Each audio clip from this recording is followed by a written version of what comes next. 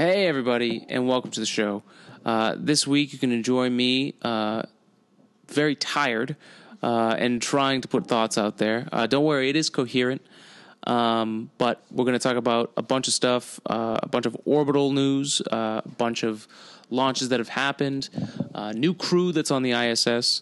We also talk about the newest with series, the Dwarf Planet's Bright Spots, what's new with that, and we've also got a 3D printing update, as well as a Cushy report with the lovely Sarah, who came back on to talk about more behavioral analysis and ABA altogether. So get ready for this episode because it's coming fast. But remember, if you want to help support the show, you can use our Amazon link on this week's episode or the homepage at todayinspace.net/home, and just do your shopping like normal, like you're already doing anyways. And it helps support the show and helps keep the lights on here so that we can keep coming back and doing this. So thank you for listening, and let's start the show.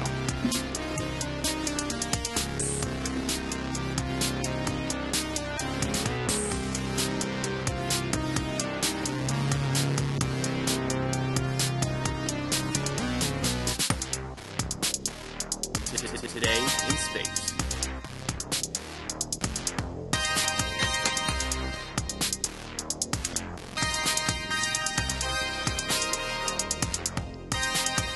Today in space. Hello, how are you? It's another week, another episode, and I think this is something I haven't done in a little while. Is maybe we'll do a PSA this week. All right, and the PSA for this week is, why the fuck are people not covering their mouths when they sneeze and cough? I don't understand it. I really don't. I don't understand how people can just sit there with whooping cough-like sounds. See everyone look at them and then gesture for a cough drop, like that cough was just an irritated throat. It's just, oh, that's all right. I've got a cough drop. I'll be fine after this. No. You're infecting everyone around you because of your poor, terrible habits. I don't know if you were brought up that way, if you didn't listen to your mother. I really don't understand what it is. But could you imagine if some kind of super virus starts spreading and we've got all these assholes who don't use proper hygiene?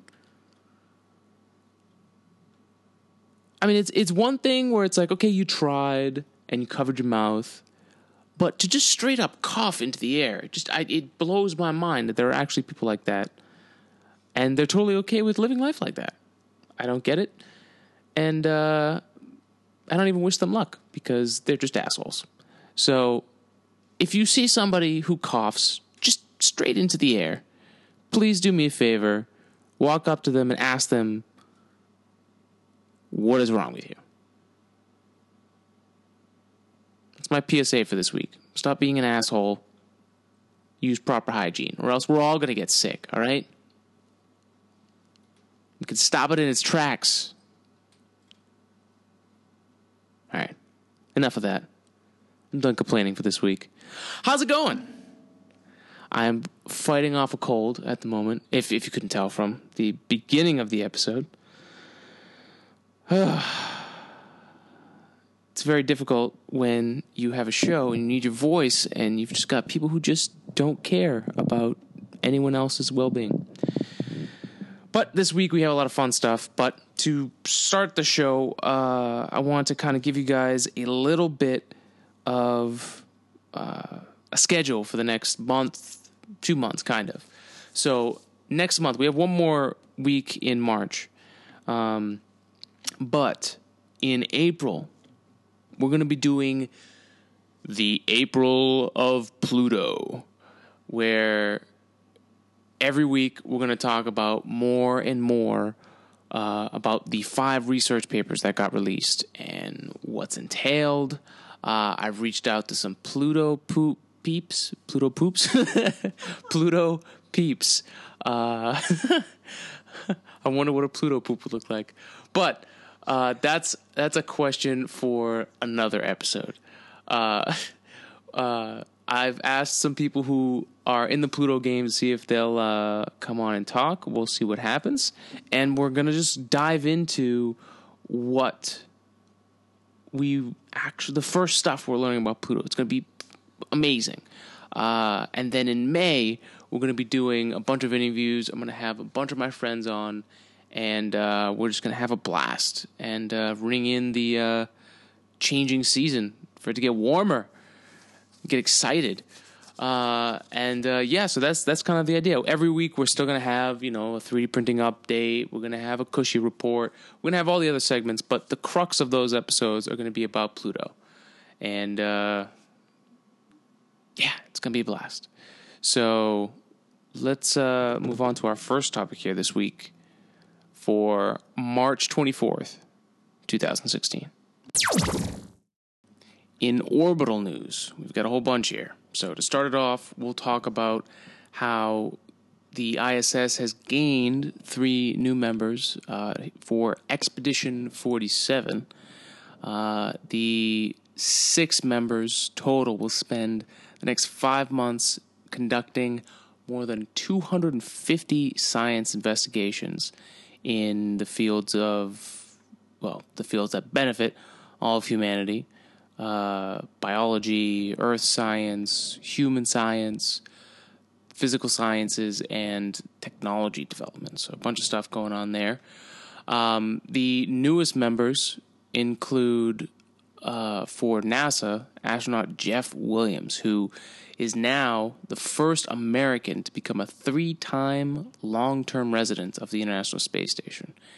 And after spending his 5 months up there, I'm not sure how long Jeff Williams is staying up there, but throughout the course of Expedition 47, or at least his time aboard the ISS, I believe he's spending 6 months, he will surpass Scott Kelly, who just gained the recent record for spending time cumulative in space.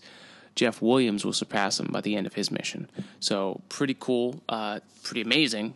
2 American astronauts breaking records this year. It's really, really cool stuff. He's also, the rest of his crew includes cosmonauts Alechki. I'm gonna mispronounce these. I'm just gonna say that right now, but I'm gonna try my best. All right. Apology. I just probably should have looked them up before, but it is what it is. So he is joined with cosmonauts Alexei Ovchinin and Oleg Skriposhka of the Russian space agency Roscosmos, if you couldn't tell by the last names. And they're going to be doing tons of research, all including stuff that can help us get to Mars. The trio launched on a Soyuz TMA-20M spacecraft, again from the Baikonur Cosmodrome in Kazakhstan, orbited Earth 4 times, as the article states, and docked to the station. And the hatches opened 12:55 a.m. on Saturday, March 19th. So good luck to all of them as they're moving on. And one of the missions and one of the science investigations they're going to be taking part of is our next part in this orbital science report. A night launch on Tuesday, March 22nd, sent the Cygnus spacecraft aboard an Atlas V rocket to the International Space Station to bring up supplies and a bunch of science to be done up in orbit.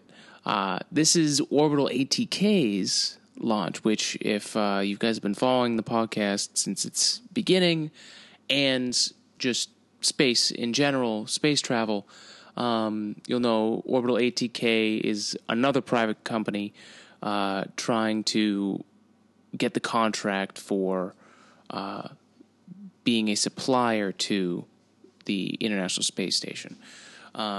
They, along with SpaceX last year, had a bunch of hiccups.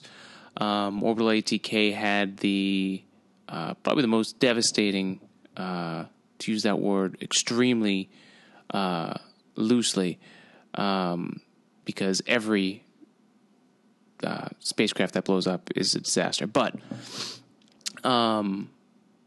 they are back in the game. They're back in the game, and this successful mission to bring up the Cygnus spacecraft, which is theirs, up to the International Space Station is a huge success. And the reason we bring it up, other than the fact that it's awesome, is that the Cygnus spacecraft has on board a pretty awesome experiment. We're going to burn shit in space on purpose. Light it on fire. Yep. The thing that literally you never want to have happen in space, we're doing it on purpose and aboard Cygnus spacecraft. So, to quote this article from NASA called Fire in the Hole, Studying How Flames Grow in Space, Sapphire, which is the mission itself, seeks to answer two questions, says David Urban, principal investigator. Will an upward spreading flame continue to grow, or will microgravity limit its size? Secondly, what fabrics and materials will catch fire, and how will they burn? Sapphire 1 payload, which will hitch a ride on a resupply mission to the space station in an orbital ATK Cygnus cargo vehicle from Kennedy Space Center in Florida. When Cygnus arrives, which it already did, astronauts will unload their supplies, but Sapphire will remain on board. Unquote. The Cygnus spacecraft is going to bring up supplies, and then the members on the International Space Station are going to load it up with their trash, and it's going to head back in, and at the end of Cygnus's life, will burn up and go to Point Nemo in the middle of the Pacific, where all spacecraft go to die, if you remember an earlier episode. But to keep quoting, within the first day after Cygnus pulls away from the space station, we will begin the experiment, which will run autonomously once the run command is sent, and that's sent from on Earth. So we're basically lighting a fire remotely from Earth on something in orbit. It's a pyro's dream. And that was said by Stephen Sinacor, deputy project manager. It will only take a few hours to run the experiments, but Cygnus will remain in space for 7 days to ensure complete data transmission back to the Sapphire operations team on the ground. Eventually, Sapphire, along with Cygnus, will be destroyed upon re-entry into the Earth's atmosphere. So it's pretty cool. So what they're doing is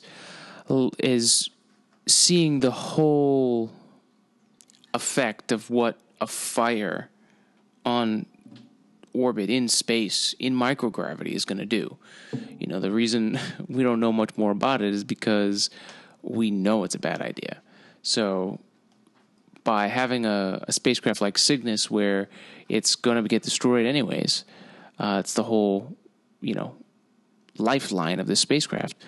Let's burn it. And to be able to see the after effects in a mission like this makes a lot of sense. And I'm all about this kind of mission. Let's see here. What else is good from this article, which will be up on this week's episode's page for you to look at it yourself. There's a great video on there that kind of goes over the whole thing. Let's see. There's a few additional Sapphire missions.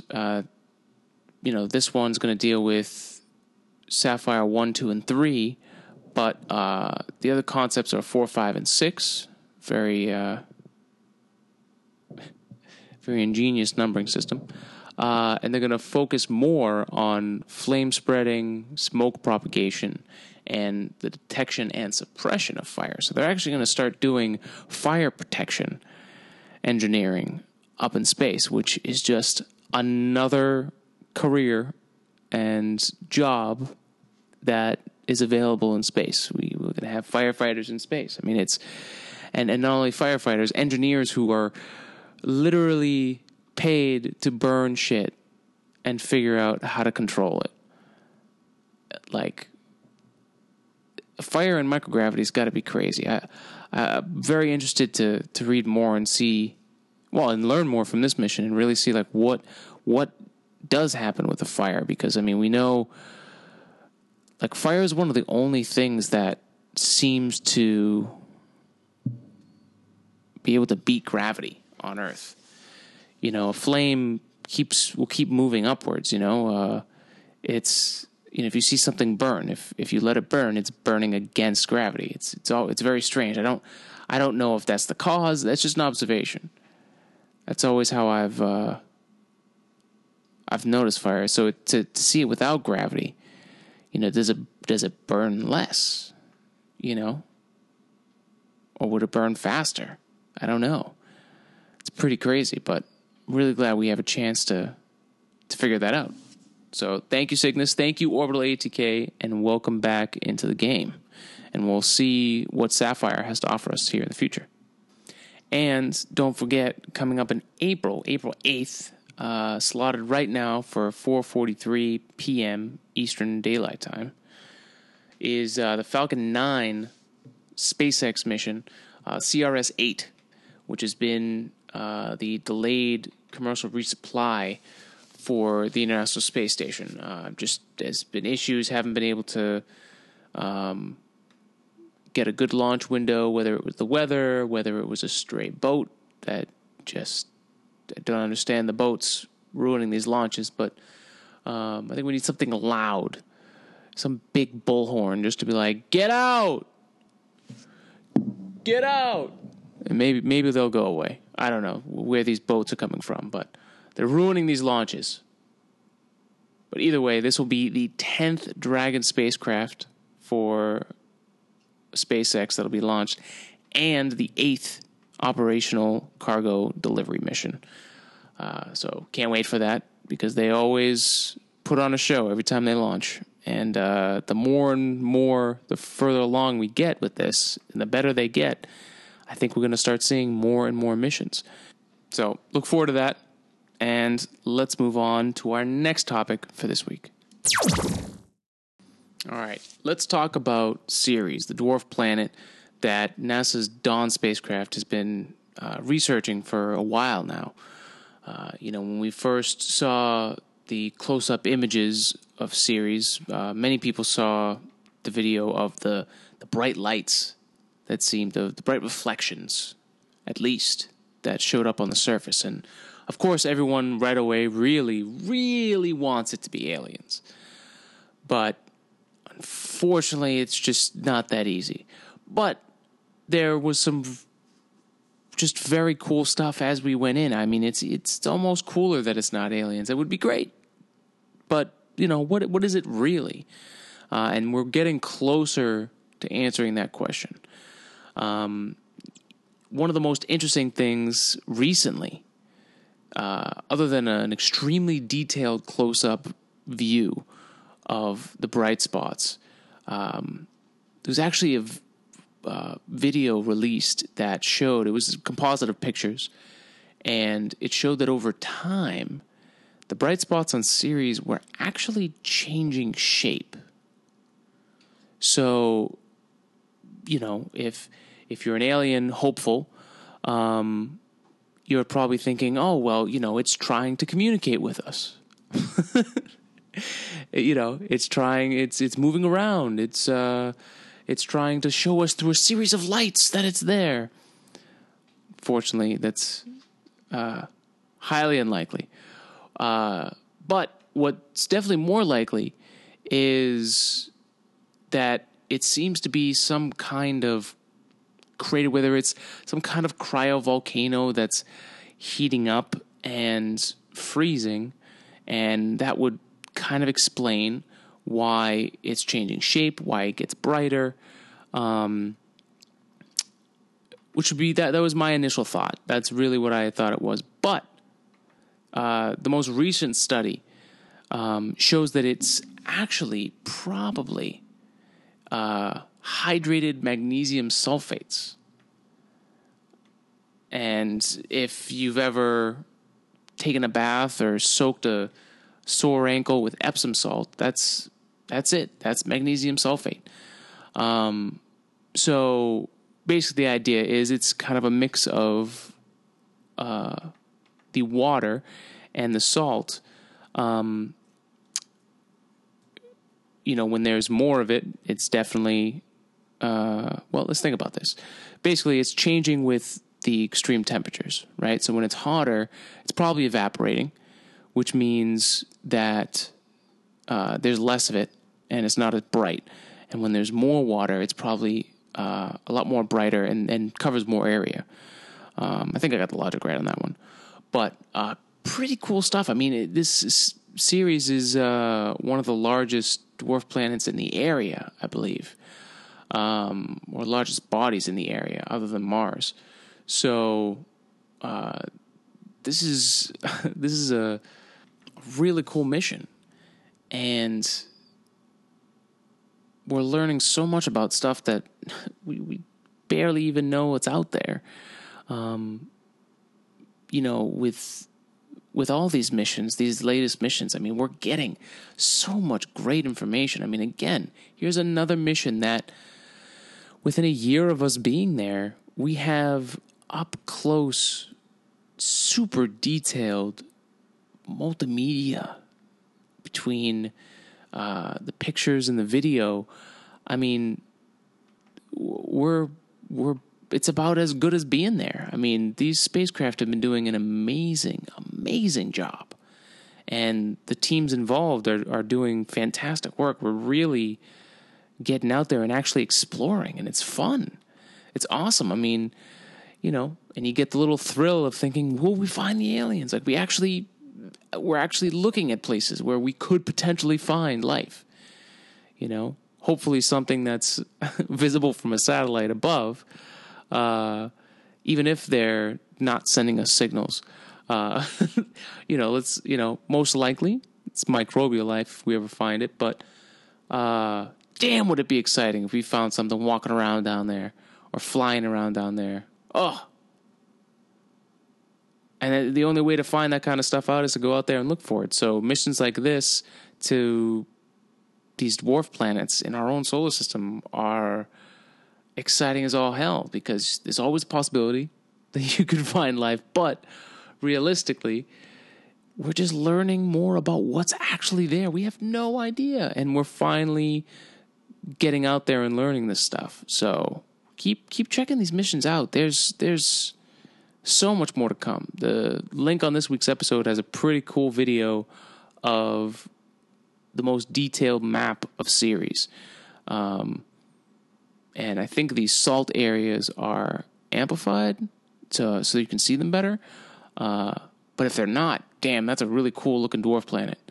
It's got like these patches of what looks like blue ice, and it's just these salt deposits. It's crazy.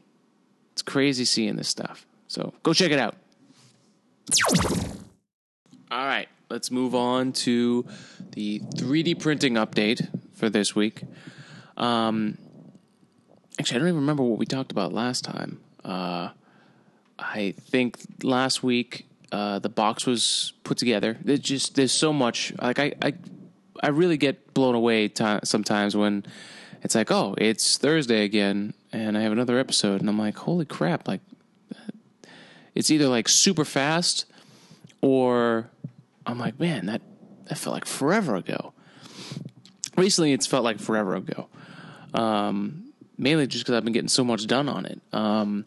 So pretty much sealed it all up and put the fan in and tested it out this week. Because, I think last week I talked about how, it's great that I got it sealed up and this and that, but that I don't think that there's enough airflow. I'm creating almost a vacuum, or I'm basically boxing in a whole bunch of hot air and potentially particles with something that, and if there's no good way for it to escape, that's not really good, especially if I need to open the door and a whole plume of invisible particles hits my face. It's not working. it's not doing what it's supposed to do. So the main thing I tested this week was, will the temperature inside get too hot? Because that was one of my concerns. We're running a nozzle head that's running at 200 degrees Celsius. So that's to melt the plastic. So that's very hot. And then you've got the bed, which for PLA, which is what I tested this week, is not very. I mean, we're talking like room temperature, not hot at all. But eventually, we'll be using a heated bed plate for the ABS. So I wanted to check and see if it was getting too hot in there. I did a print that was 2 hours, and it went up like a degree. It went from like 77 degrees Fahrenheit to like 78. And then tried it again with another print that took 5 hours, and it only went up 2.5 degrees. So that's not bad. That's actually very good. I was worried that my fan didn't have enough power to vent out the kind of airflow that I'm looking for. But it seems to be working. I do need to add some holes. I was going to go out and try and find a vent, spend more money. But I decided, you know what? Literally some holes will do just fine. I mean, it doesn't have to be super complicated. That's, a few holes here or there just to let a little bit of air in is not the end of the world. And it's just easy. It's simple. So that's where we're going with that. I also 3D printed a mount. I have two temperature gauges in there. I have one that's measuring the whole environment in there, just kind of the air. It's measuring the temperature. It's measuring the humidity. So I'll get a kind of idea of what kind of environment is in my printer. And hopefully, with enough prints, I'll be able to tell if the quality is better. Just different things like that. If I can control the environment inside, my quality control goes up. So it's something to look forward to in the future. My other temperature gauge has just a little probe tip that I can pretty much place wherever I want. So I can not only tell the overall temperature of the inside, but I can also pinpoint a certain area. So just a good thing to have. The only problem was, it's a flat mounted little display, and with the 2x4 frame, like, it's going to sit flat. So with the door on top, I can't just put it on the side, because then I got to crank my head to look over, and it's just not comfortable. So what I decided to do was just make a little angled mount. I just designed it real quick and printed it out, and it's working great. I can't wait to show you guys that. It's all going to be part of the video for this 3D printer box once it's completely finished. So I'm working on that now. Promise it will be out as soon as the printer's done. Once I get the printer in its tip-top condition, we'll shoot a little footage, and then that'll be it. It'll be ready. So the only thing left to do, just for the box to be okay, is to put the hole in the wall and create the ventilation system. So that's going to be pretty easy. The hardest part is doing the hole. I've never done it, so I have someone helping me, so I'm just waiting for that to happen. The assistant, actually, will be helping me with that. So we'll update you when that happens. It's just a waiting game right now. That's all. What else? And then down the road, of course, we've got the power supply upgrade.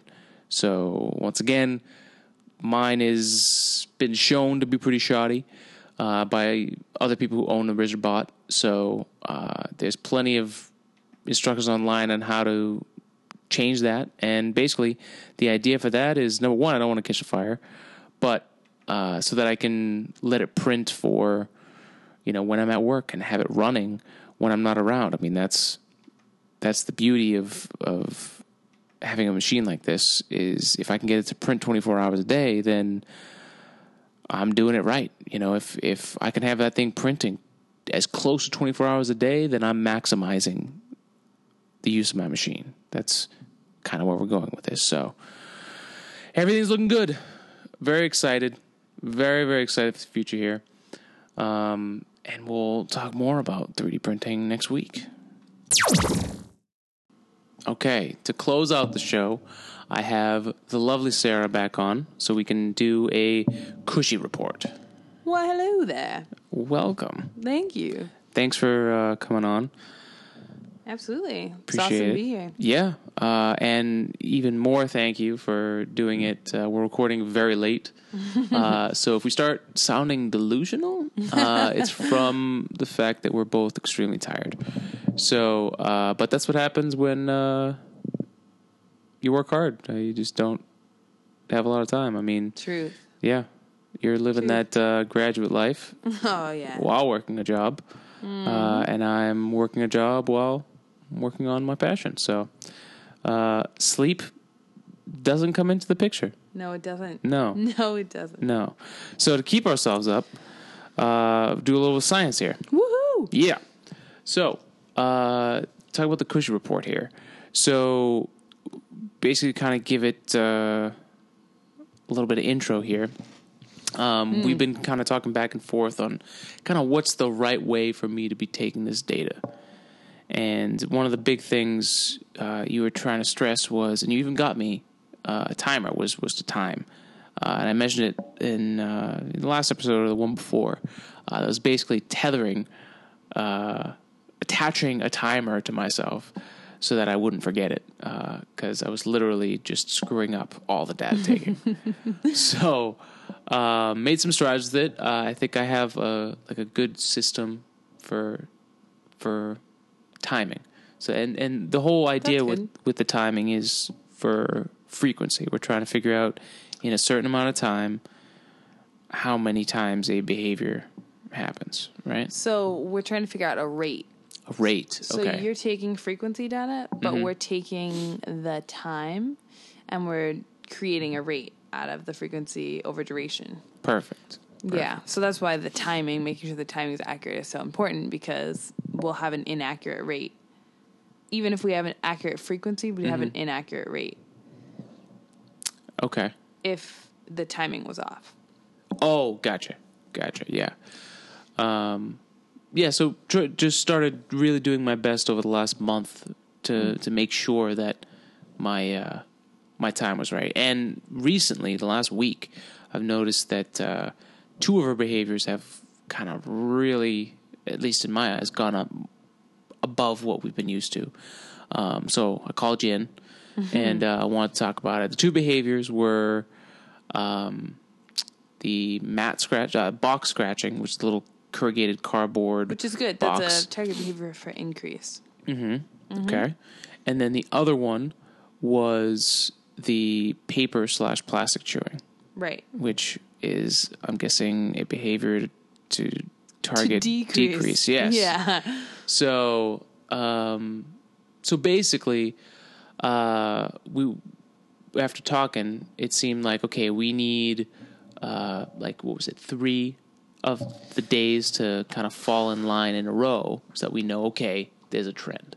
Beautiful. So, in behavior analysis, you need to have, so technically you should actually have steady responding in order to intervene. So we should have a steady rate of responding in order to intervene.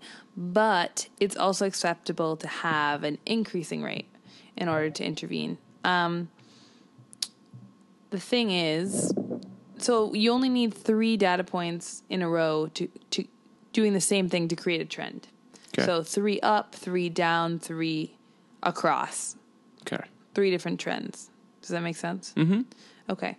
So we're seeing an increasing trend in 2 of our behaviors, which is great. I would be more than happy to intervene there. But one of the behaviors we want to increase instead of decrease. So if we start an intervention to increase a target behavior, when the trend is increasing, we can't prove that our intervention caused the increase in the behavior. because it was already on an increasing trend. Oh, so we don't know if it's affecting it at all. Right. The behavior that's on an increasing trend that we want to decrease, if we can take an increasing trend to a decreasing trend, we can show that our intervention is effective. Okay. So that's why I'm having this dilemma about it. Well, yeah. So let's go into the data here, because we finally took the little scratches of mine of the note taking and put it into the all powerful Excel. Yes. And got some data out. And so what are you seeing? So I just started playing around with the graphs. Usually when I take this kind of data, I like to look at each of the graphs independently. Okay. Kind of see what each of the trends is doing. But since we're looking what at the behaviors are looking like over time. Yes. Yeah. So when I did that, I noticed that two of the behaviors, the shapes of the graphs look really similar. And I thought that I messed up and copied the same one twice. And I looked at it and I put them both on the same graph and realized that the box scratching and the paper plastic chewing, the graphs looked really similar. Yeah, it looked like they were like laid over each other. Almost, yeah. It was incredible. So what that says to me is that the two are related. They're probably functionally related. What causes one probably causes the other. Well, and it's interesting because it's definitely something I've noticed. For me, being her owner and taking care of her since she was a baby, like I've always noticed that a lot of it for her is attention. So, and I think that's where we're going to end up going here. And so it's not a surprise too much that two things that are some way related to attention are related. The box scratching she does when she's happy, or when I'll first come in the room. I've just fed her, things like that. So that makes sense. So that's kind of attention. Mm-hmm. And then the other one is obviously to get my attention because she's trying to get me to pay attention to her. So when he says it's obviously attention, let me describe how it looks. He's doing something, he's working on something, he's doing something else, and all of a sudden the cat jumps out, grabs a piece of paper, and starts ripping it to shreds. And he comes over and he's like, "Gosh, knock it off!" And it's like this interaction, and what that sounds like punishment in everyone's definition. Everyone's regular definition. I don't know how to say that. Sorry, I'm tired. In everyone's lives. So, as a kid, if you did something you weren't supposed to, you got scolded, and you would call that punishment, or at least I would. Mm-hmm. But in behavior analysis, we define something as either reinforcing or punishing based on the outcome. Mm-hmm. Does it increase the target behavior? Does it decrease the target behavior? And you yelling at her is actually probably increasing her behavior. So, and one of the things you told me to do was that this was all about baseline. Mm-hmm. All this data we're taking is trying to figure out what is the norm. Yep. What does she normally do? So in order to get the baseline, I had to keep doing all the things I was normally doing and not all the things we talked about that would help. So at first it was really tough because I'm like, I want to do the thing that'll help, but we need to figure out, for science sake, what we're starting with, so we know when we change it what it's doing, right? Right. Okay. Right. So, that's what we're trying to figure out. It kind of leads us to a weird place because I've been toying with the idea of what I'd like to do for an experimental design for a while. I was thinking I wanted to do a multiple baseline across behaviors. So, okay, explain that a little more. A similar intervention, assuming that all of her behaviors serve the same function, aka to gain attention, which I believe at this point. Everything's shown me that's true, except for the mat scratching, which we're probably just gonna ixnay at this point. Yeah, the mat scratching, just for anyone who doesn't remember, are my workout mats. So, it's not the it's not the cheapest thing, Right. and it's just a pain in the ass to have to buy a new set of mats every time she just scratches it for like 3 months straight. So, but I got new ones and I got them textured, and I think it kind of messes with her. I don't think she knows what to do with it. So I may have X'd that behavior altogether. Yeah, it's happened a couple of times, a handful of times. Yeah, but nothing compared to the other ones. No. Yeah. So I think we're going to stop tracking that behavior, which is cool. Progress. Woo. Yeah. Your intervention worked. Hell yeah. Look at you. Learning every day. So we're going to focus now on the box scratching, the wire biting, and the paper plastic chewing. Okay. So in order to treat something, like I said before, in order to start an intervention, we need to wait for an appropriate time. Right. If we act too soon and the behaviors aren't stable, we don't know whether intervention worked or failed, and we just wasted a bunch of time.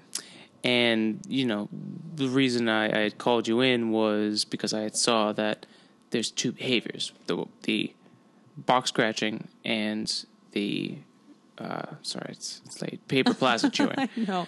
That they both went up. But when you saw the data, what did you see? I saw that all of them went up, Yeah. which... So the good and bad behaviors are going Right. up. Which, Great. Which could mean a lot of things. It could mean that you're doing a better job of taking it. Mm-hmm. It could mean that there's an environmental event in her life. Maybe she's reacting to the weather. Maybe, there's like a wide variety of things. we did just have a full moon. We had a full moon. Maybe she's a werecat. I don't know. I don't know. That would be exciting. Yeah. Exciting turn of events. We could do some science on that, too. Yeah. Yeah. Oh, God. Yep. Late. Yeah. So basically, I'm looking at it, and it's just not a good time to intervene. Yeah, because you're stuck. You'd like to intervene for the bad behavior because this is the time. Right. But the intervention's also going to affect the good behavior. And if it affects it, it means it's going to go down, and we don't want that. No, the intervention will increase the good behavior. Oh, but I okay. just can't prove that it worked. I'm trying to decide All right. how much I care about that fact at this point, because we're really trying to decrease the bad behaviors. Mm-hmm. Do I care that much that I can't prove my intervention worked to increase her behavior? Meh. I don't know. I think you kind of care. Yeah, because I'm an epic nerd and I want it to be perfect. Right. But does it matter that much? Right. Kind of weighing the options here. And that's sort of the interesting thing that about ABA, about applied behavior analysis, is that it kind of combines science with art.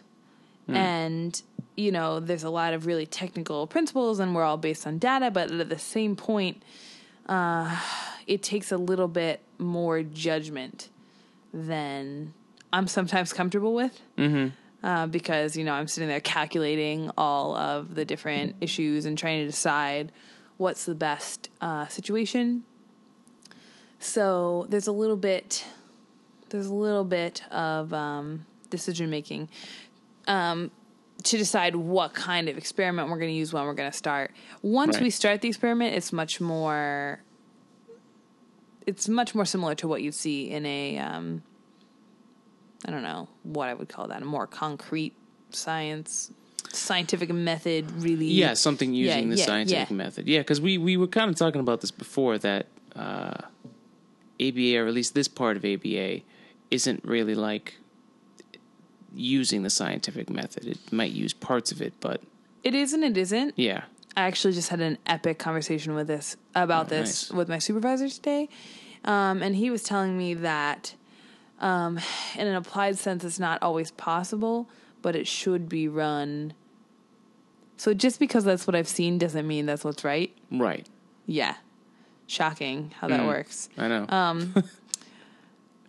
It turns out that what I was interpreting as just a factor of ABA just kind of sounds like it's the way people do it instead of the way it should be. that's why I'm drawing out this baseline so long, is because I'm trying to decide what I'm going to do, because I don't want to go back on my decision once I make it. Okay. Does that make sense? Kinda. Once I make my call on what I want the experiment to look like, the experimental design, what treatments I want to use, etc., I don't want to change it. I want to ride out the course and see how it affects her behavior. Okay. So really I'm doing my background research. Yeah, and I like the approach we're taking, because I do want it to work. So spending a little bit more time to figure out the lay of the land, to figure out what you have in front of you, I think that's at the core what we want to do with science. You know, so moral of the story is the story continues. Yeah. Yeah. To be continued. Yes. But we've started to see some interesting stuff here. Yeah, definitely. Yeah, it's been fun.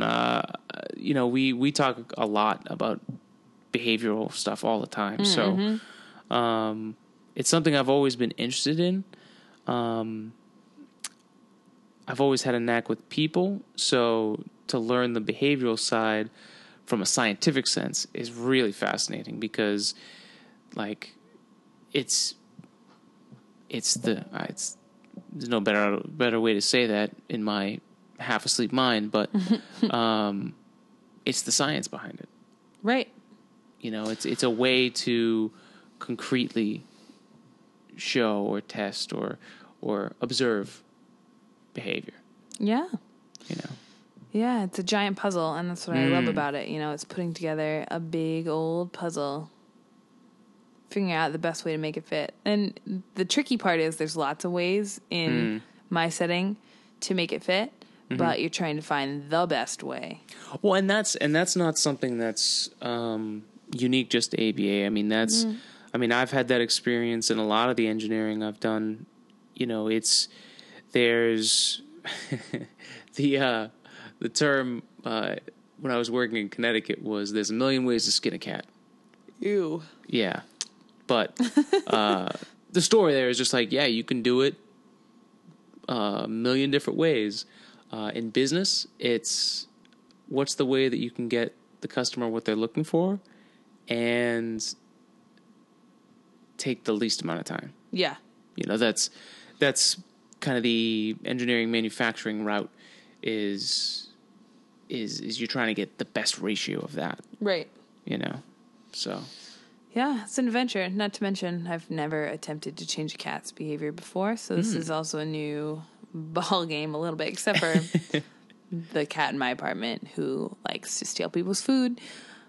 That's a tricky behavior because you can't... He really does it when you're not there. It's really frustrating. It's hard to get data on that. Yeah, it is. Yeah. It is. I just want to set up a camera. But then you enter a whole world of weirdness. Yeah, I don't want to know. Because then you gotta pour through footage. Yeah, that's of it sitting true. there, and you're gonna learn things you didn't want to know. I also barely have time to eat and sleep and let alone watch hours of cat footage. Yeah, and let's end the episode on that thought.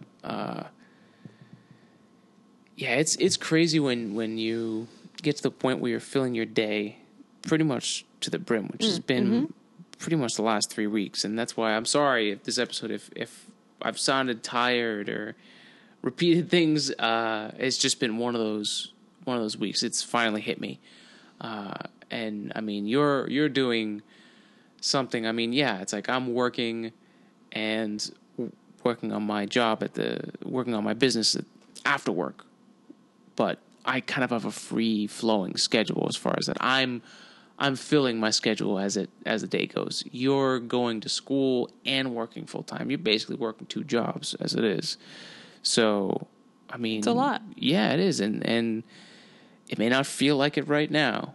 But, you're kicking ass. I appreciate it. You Likewise, really are. Likewise. Thank you. You got a pretty sweet product to show for it. Yeah, it is pretty cool. Yeah, it is pretty cool. It is pretty cool to... My Friday mornings are pretty excellent. every Friday morning. Is it weird to hear yourself? I try to avoid hearing myself because I Yeah. hate the sound of my own voice. Well, it's really weird because like the first time you really hear yourself through a microphone and what you sound like, you're like, oh, that's so weird. I don't like that. Yeah. You know, but the reality is that's how everyone hears you all the time. It's disturbing. I Yeah. like to not think about that fact. Right. And it's weird. And it takes a little while to get used to. I still like dread listening to the episode over just because I hear every little mistake Oh, yeah. that I made. I hear me thinking as I'm talking, and it's just that's the perfectionist side. Yeah. Oh, yeah. You know, it's like the looking in the mirror and being like, I'm fat. You know, it's the same thing. You know, it gets better with time, Yeah. but not much. Yeah, I finally got used to it with the singing thing. You know, Right, singing, because I can hear for myself. people that don't know, Oh, yeah. you were / are still a singer. Yeah, I sing opera. Mm-hmm. I do. So hearing myself sing is finally okay. Wow. I don't. Congratulations. Thank you. Finally, I can tolerate listening to myself sing, but listening to myself talk, absolutely not. So, Well, it's funny. When I did my jazz minor performance in college, I sang too, which is the first. I did a Louis Armstrong tribute, so I didn't sing like Louis because that's not right, and I can't do it.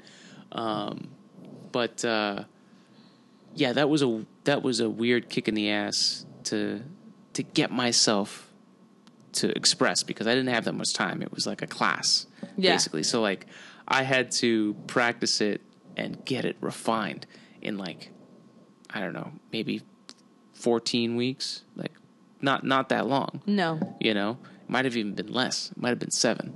So it was just like, all right, there's no use being nervous. Get out there. So I plugged Do the it. mic into an amp and listened to myself, and it was weird for like a week. Well, part of Really it also weird. is, as we know from speaking, you hear yourself differently. Mm-hmm. You know, when you're actually producing sound than when you're listening to an audio recording. Mm-hmm.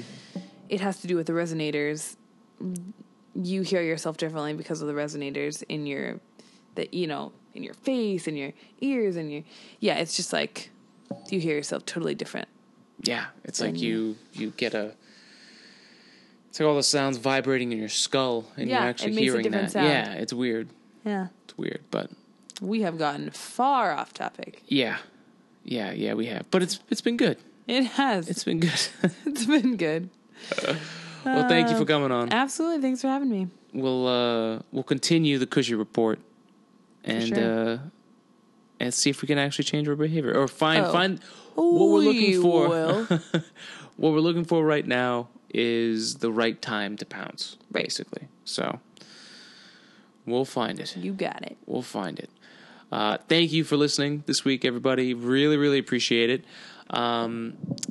Remember, if you like what we're doing here, please use the Amazon link on this week's episode or on the homepage at todayinspace.net/home. And just do your Amazon shopping like normal. And Amazon kicks us back a little bit of it for sending you there. Again, thank you for everyone who uses it weekly. You have no idea how much that helps. And we're building a budget for the next big project, the big science project. So once we have a grasp on the whole mission statement and it becomes solid and it's an actual thing, we will share. Don't you worry. But until then, we'll keep coming back every Thursday and giving you a little bit of science, a little bit of humor, spreading love, spreading science, and just having a good time. So thank you for listening. Thank you, Sarah, for coming on. Thanks for having me. And we'll be back next week for another episode of Today in Space.